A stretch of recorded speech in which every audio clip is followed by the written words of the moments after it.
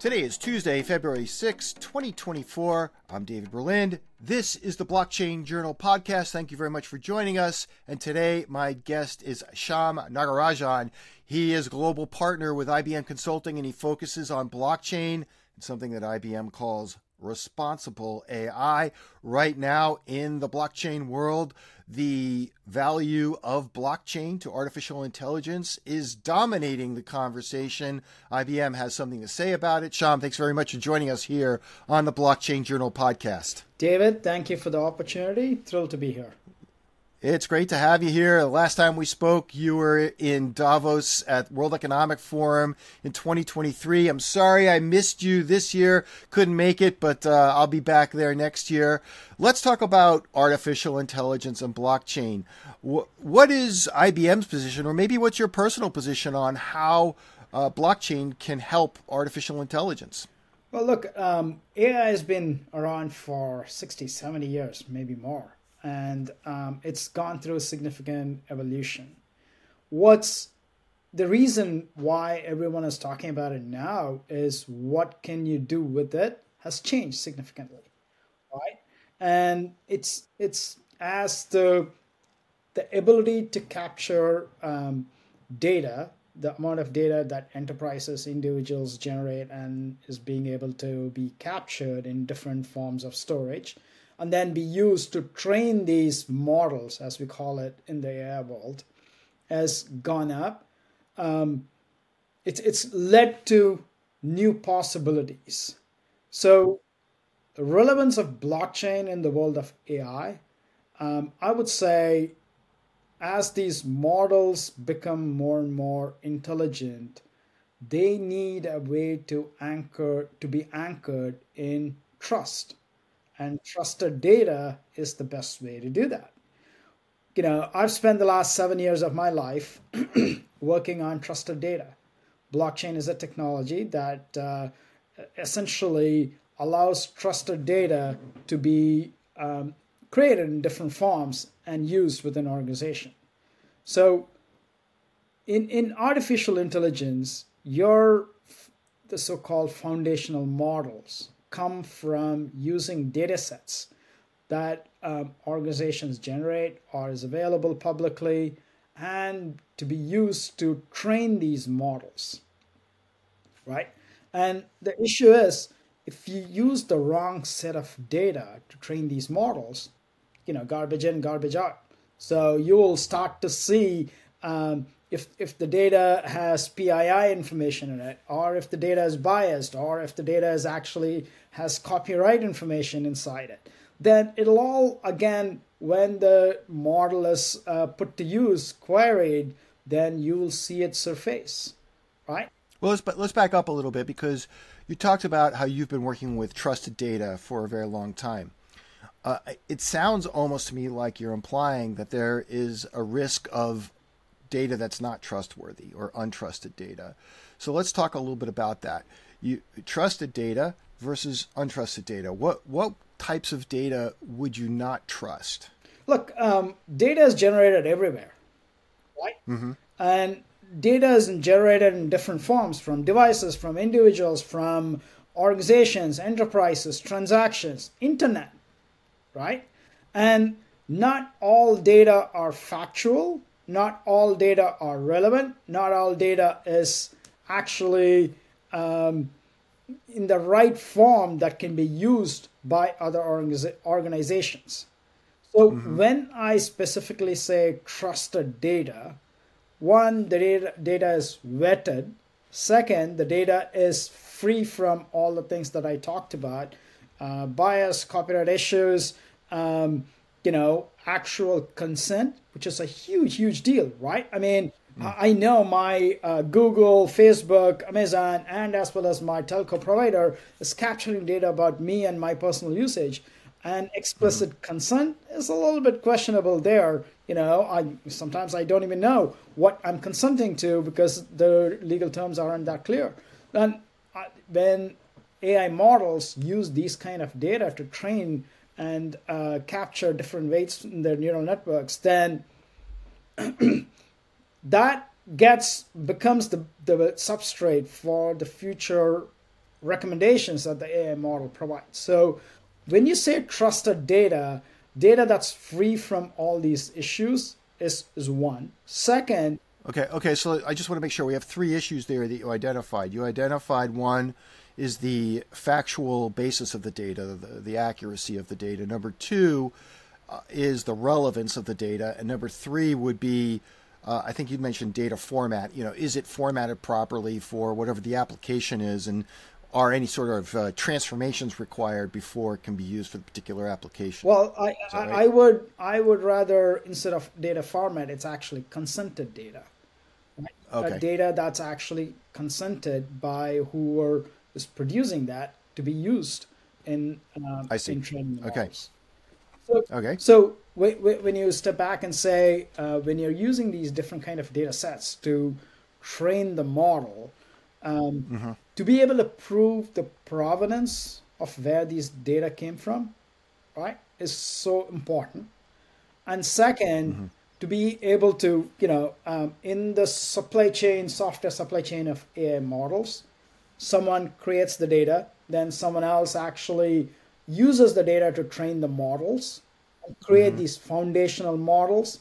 And from foundational models, then you fine tune it, prompt tune it, inject new data sets into it, and create a new version that's more domain specific. So now you're crossing boundaries of individual organizations. Now these Right. You're moving further away from the original data set. That's correct. So you need a way Yeah. to prove provenance of what you actually use. Now, for various So let's just pause there. What you're saying is that you move more steps away from the original creation of the data itself. At any one of those steps, you need to check the provenance of the data that whatever that step is working with. You need to check that against the original version to make sure that that original version hasn't changed in some way or has been tampered with. Is that what you're getting at here? Well, it's not the original version has been changed. I mean, if it's real live data, we expect some form of change as it goes along. But there's always a snapshot that's used, right, in order to train the model. So you're checking that snapshot against you're checking whatever snapshot that something is working with against the provenance of the original snapshot. Look, here's a very simple example, right? Okay.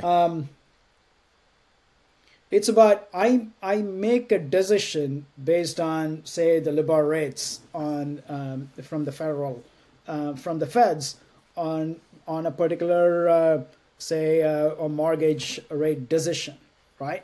Okay. LIBOR rates tend to change. Sure. But when I made that decision, I need to make sure at that point that this was the rate that was in the market.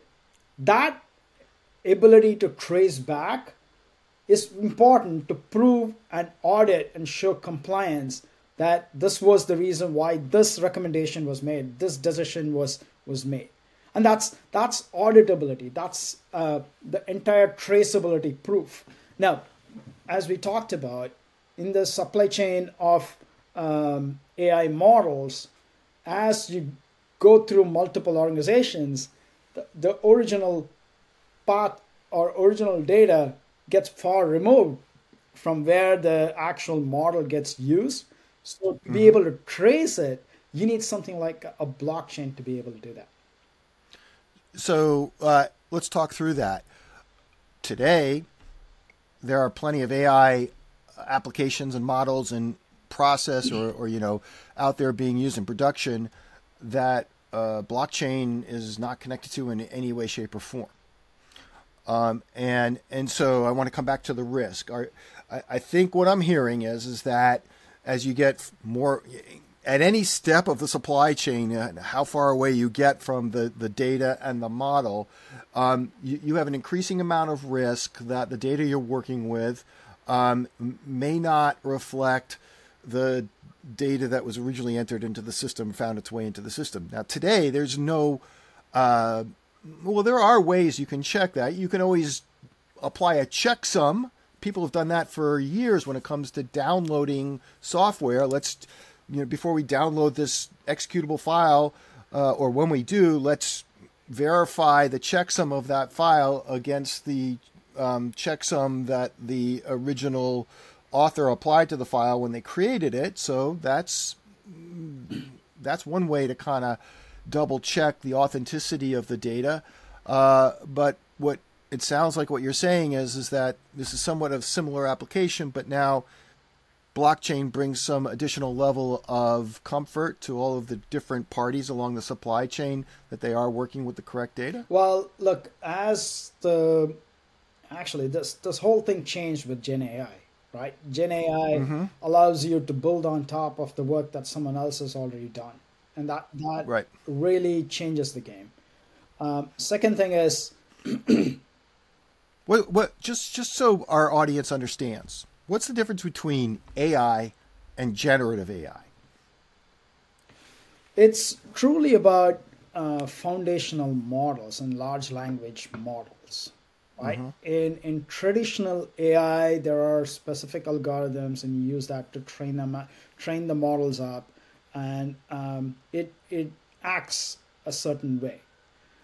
In generative AI, it produces something that is based on a lot of the data that you have trained it on, but is able to create and conjure up new things based on what it has read, right? Or being trained on. So that's the, Gen AI or generative AI can be applied to tasks like summarization. You call up a call center employee and they, help you with customer service activities. But then at the end of the activities, they can apply generative AI based on your conversation to summarize what was the net of the entire conversation, right? That's okay. So let's go back now. We've got AI, we've got generative AI, which maybe introduces more risk because it sounds like the data could be, kind of morphing into other things as it goes through the supply chain. Let's come back to that one, the checksum question again. So this is all happening in this supply chain of data. Are we essentially, what is it that blockchain brings to this equation versus something as simple as a checksum?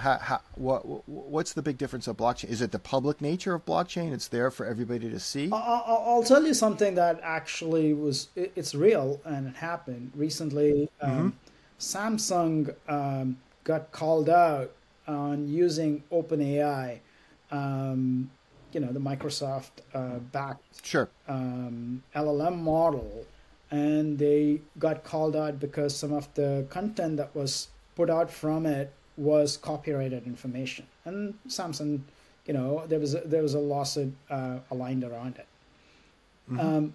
To be able to prove whatever. It's okay to use copyrighted information as long as you have consent from the producer of that material that they give them permission, and also they are appropriately compensated for it, right? So now we talked about LLMs or foundational models moving across multiple organizations. That consent management and as well as that copyrighted information knowledge gets left out. And as that evolution of the LLM models go across multiple organizations, then the ability to show traceability is where a public blockchain really comes in handy. You talked about checksum, being able to at any point snapshot the data sets and say, hey, this is the snapshot of that data set. It goes into the public place. And therefore, I can issue a certificate of trust for this LLM that you won't be sued because you used any copyrighted information. You won't be sued because it has biased information. You can always be compliant and call out why the generative AI is making recommendations because the data sets that was used are completely traceable and provable. So that's kind of the net value.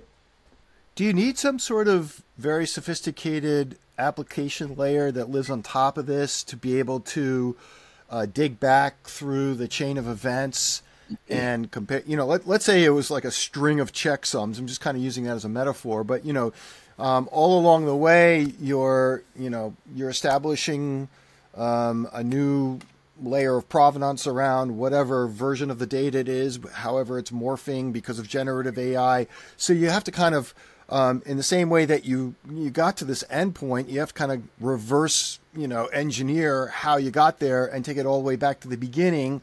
Sounds like to me you need a fairly sophisticated application layer just to do the heavy lifting of that, because you can't just take some blockchain explorer and go onto the public blockchain, whichever one you're using to keep track of all of this for the traceability you're describing, and start clicking around and looking at transactions. That's just not scalable or even doable for a human being. So it sounds like you need some kind of layer on top of this, You right? do need a governance or a management layer on top of it that keeps track of all these different, hashes and that gets put out in the public chains and the auditability layer. Right. But it's not that onerous to build it, and it's a extra level of data integrity and governance that it offers to the AI solution. This is the work that we are doing with Casper Labs as a way to build that framework on top of the AI governance layer itself. And it can be done. It doesn't have to be a particular product, but it can be done for any organizations. Public. I can imagine that the applications of this larger application framework that we're talking about, not to overuse the word application there, maybe there are different sensitivities in different applications. Like if I took a military application, and we all know that we've heard this already, artificial intelligence is playing a role on the battlefield where speed is of the essence. Whoever figures out where to target their ballistics first wins. And that's always been the case on any given battlefield, and accurately targeting. If the targeting applications are based on some model and the data has been tampered with, in some way that worked its way into the supply chain, as you were just talking about, the outcome could be catastrophic. I can imagine adversaries, if they know that if two adversaries know that each other is using AI, there's going to be some amount of espionage going on trying to get into that AI and break it or tamper with it in a way that changes the outcome. So is this a good example of where, just before the automatic firing of a weapon takes place, you double check to make sure that the data you had that got you to the targeting of that weapon, is indeed the right one? Is that, I'm just trying to imagine the business logic here. It's somewhere along the line, you want to double check that provenance, that authenticity before you take the next step. Is this a good example of where that? Look, I would tell you the latency, the network latency at the decision of pressing a button to shoot a particular target will be too high and probably not the right place for the checks to happen. But these kind of checks can be constructed or built into the model itself before a model is published. So think of a. But couldn't you have because of blockchain and how you can run multiple. Blockchain is based on lots of nodes, right, running simultaneously. You could have a node that's essentially a copy, even though it's not online, or, as you point out. It's possible. Yeah. Look, it's possible. It's not just the network latency. I think, look, if you think about the models, they don't really keep a copy of the data itself, but they create these neural networks and weights and almost a tree of how they keep the information, right? And that's what is more important. You want to, it's not just blockchain, it's standard cybersecurity practices that has to be combined with. So you have to keep the model safe that it's not being tampered with, and as well as the data proof that's been used to train it in order to make it secure and compliant. So the tamper proof that blockchain offers is a good way.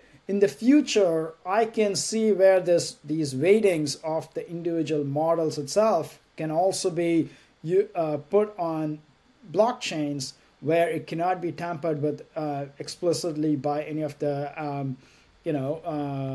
hackers or threats by third-party actors. Now, you were talking a little bit about the application layer that you're putting together with Casper Labs. So describe that application layer. What's the sample application that you guys experimented with just to kind of prove the first thing that the value of what you're talking about? The first application of that was around version controlling. Look, third-party risk increases, as I told you, multiple handoffs across our organization. So version control of these models, when something, a fine-tuning of a particular model at a particular step, here's the reality. People think, I use someone else's model and then I tune on top of it and then give it to someone else and they use it. Everything is done. It doesn't work that way.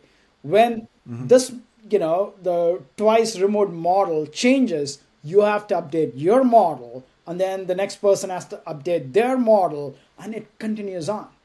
Right? I'm sorry. When you said it twice changes, you mean the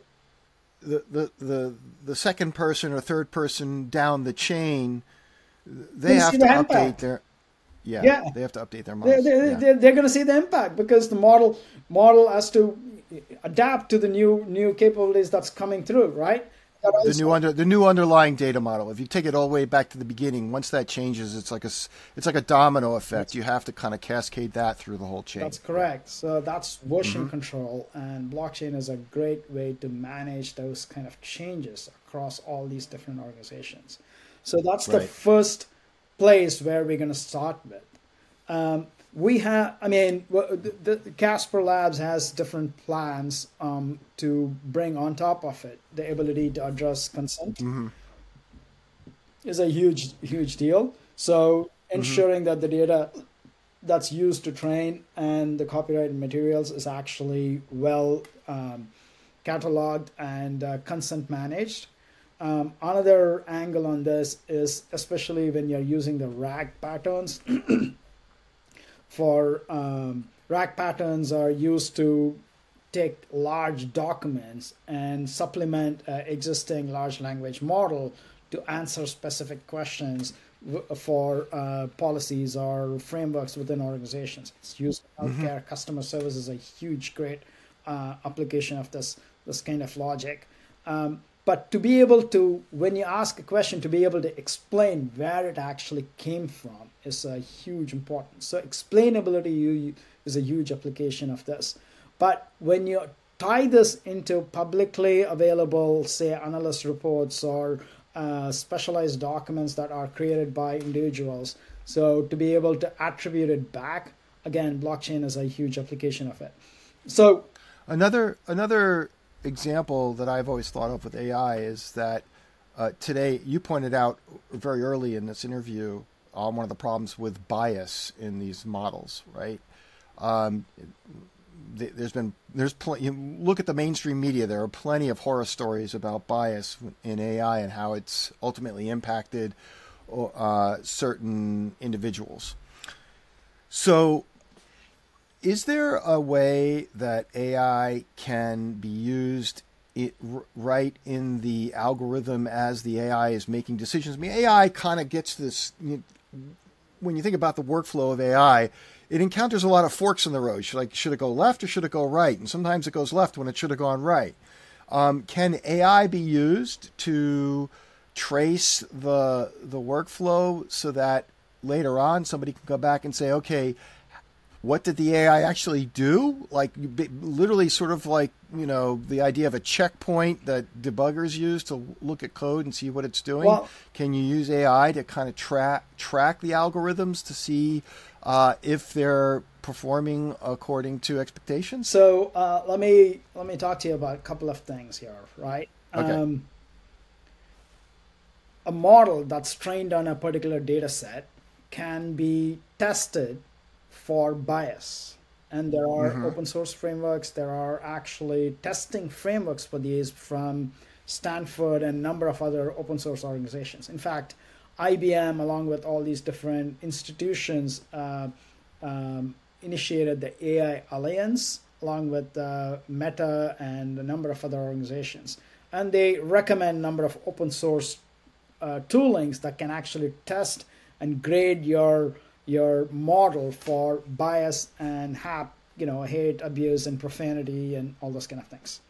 So first thing is, before a model actually goes into production, you want the right testing frameworks to be in place. So it tests and tells you, does it pass the threshold or does it fail?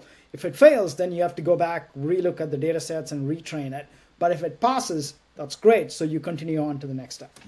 Now, but can't that's great if you're the person who's developing the model and implementing the application and the AI and all that. But in situations where you want to keep a public record of what the AI is doing, which I can imagine you might want to keep, so that other people, in a very transparent fashion, can go and look and see what decisions the model has made or is making or how it's working, they can, right? It just seems to me like that's an opportunity here for blockchain because... Yeah, it is. So that's where I'm going with this. There's a concept called AI fact sheet. So when you do the testing, it actually gives you a score against all these different metrics that can actually be published to blockchain.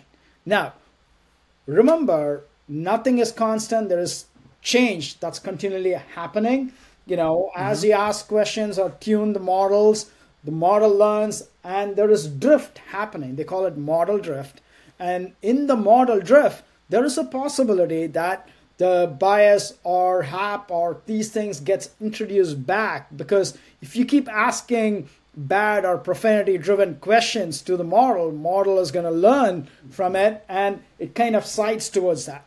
Now, this is where, again, the blockchain based fact sheets, retesting it, continuous testing of these frameworks tells you, one, there is model drift that it's been learning from. Second, also to be able to compare against the previous fact sheets that tells you what was his previous score, and therefore flag, hey, there is a significant shift.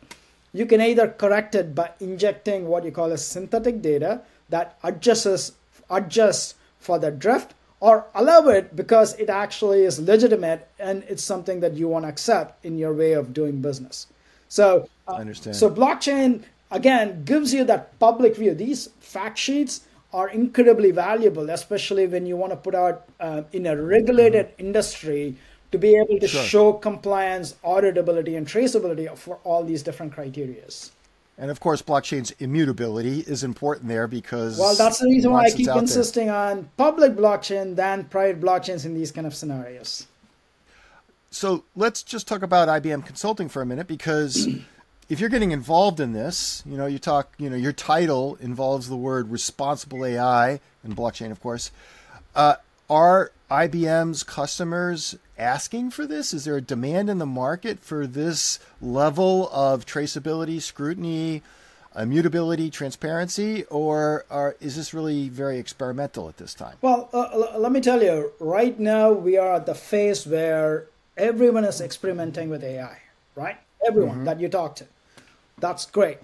But people are all struggling to take it into production because they don't have the right governance frameworks in place. When I say governance, there's really about two parts to it. There's one as the organizational governance. When I say organizational governance, these are the policies, processes, people enablement, training, ethics, and bias policies that you have to have in place to say, hey, this is acceptable, this is not acceptable. And the right organizational structure to say, when something goes wrong, who's accountable for it? Who's responsible for correcting it? And then the other side of it is, right, the tooling. And this is where we're talking about the continuous testing frameworks, the continuous ability to say whether your model is compliant or not, and the model lifecycle itself to be able to manage it. This is within our organization. Now, the third level, or the one on top of it, is bringing in the blockchain layer, right? That establishes the ability to do auditability, version control across multiple organizations and the likes. So your question of is this is the market here, or are we just probing at the ends? In my opinion, I think the market is here. Everyone that's experimenting with it has to go into production to see value, and if they want to go into production, they have to address all of these things. And more, the multi-organizational handoffs is going to become real than just a small, tiny AI product that I thought up and I just want to test it out in the market. So that's going to happen. IBM Consulting's point of view is that we bring in that thought leadership. We have experience doing trusted data as well as AI and AI governance in the market. And frankly, we eat our own dog food, which means our own organization builds large AI models. We have something called Ask HR that talks about, all our HR functions is now delivered through AI, right? So we put all those practices that we talked about in use within our organization and make it real. Yeah, I want to come back to that, the point you made about governance. It seems to me that this is so new that a lot of organizations and enterprises, some of them IBM's customers, maybe don't even know enough to know that they need to be thinking about the governance of the whole thing. There could be departments or some within a company, just the same way, if we go back just 10 years or so, where suddenly the IT director or the CIO was out of the loop on a lot of IT decisions that were getting made by departments and divisions across an organization. The same thing could be true here. I mean, people could just start using AI without really getting anybody involved in the decision. It sounds to me like a fair amount of education needs to take place that says, hey guys, full stop, put the brakes on, let's slow down, because there's this whole governance thing you need to be thinking about before you just put AI into production. Well, would that be... David, you're spot on. That's the reality, because think of it. When you're talking about copyrights, it's the chief legal officer. When you're talking about regulatory compliance, it's the risk officer. You're talking about consent and privacy, it's the privacy officer. And then you're talking about data, it's chief data officer. So you have... But do all these personas that you're describing, do they even know enough? Yeah. To say, hold on a second, guys, can we talk governance a little bit here? This is why there is an organizational education top down that needs to happen, and that's what we are trying to bring in.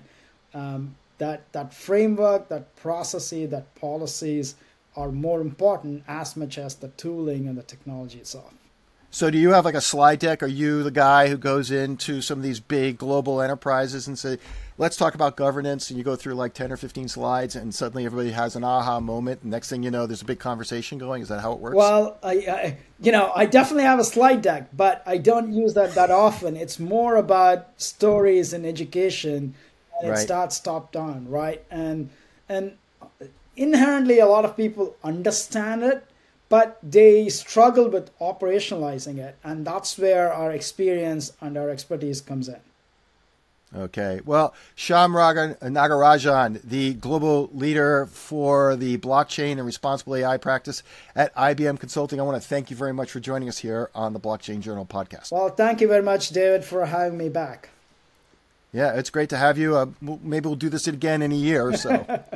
Sounds good. Yeah, so, okay, for anybody who's watching this, by the way, we'll put some QR codes up at the end so that if you want to get in touch with Shyam, you'll be able to find them on social media, LinkedIn, Twitter, etc., or I should say X. Also, you'll see a bunch of QR codes for where you can find our content. You can find not only this video and other videos on Blockchain Journal itself, but you can also find us on YouTube.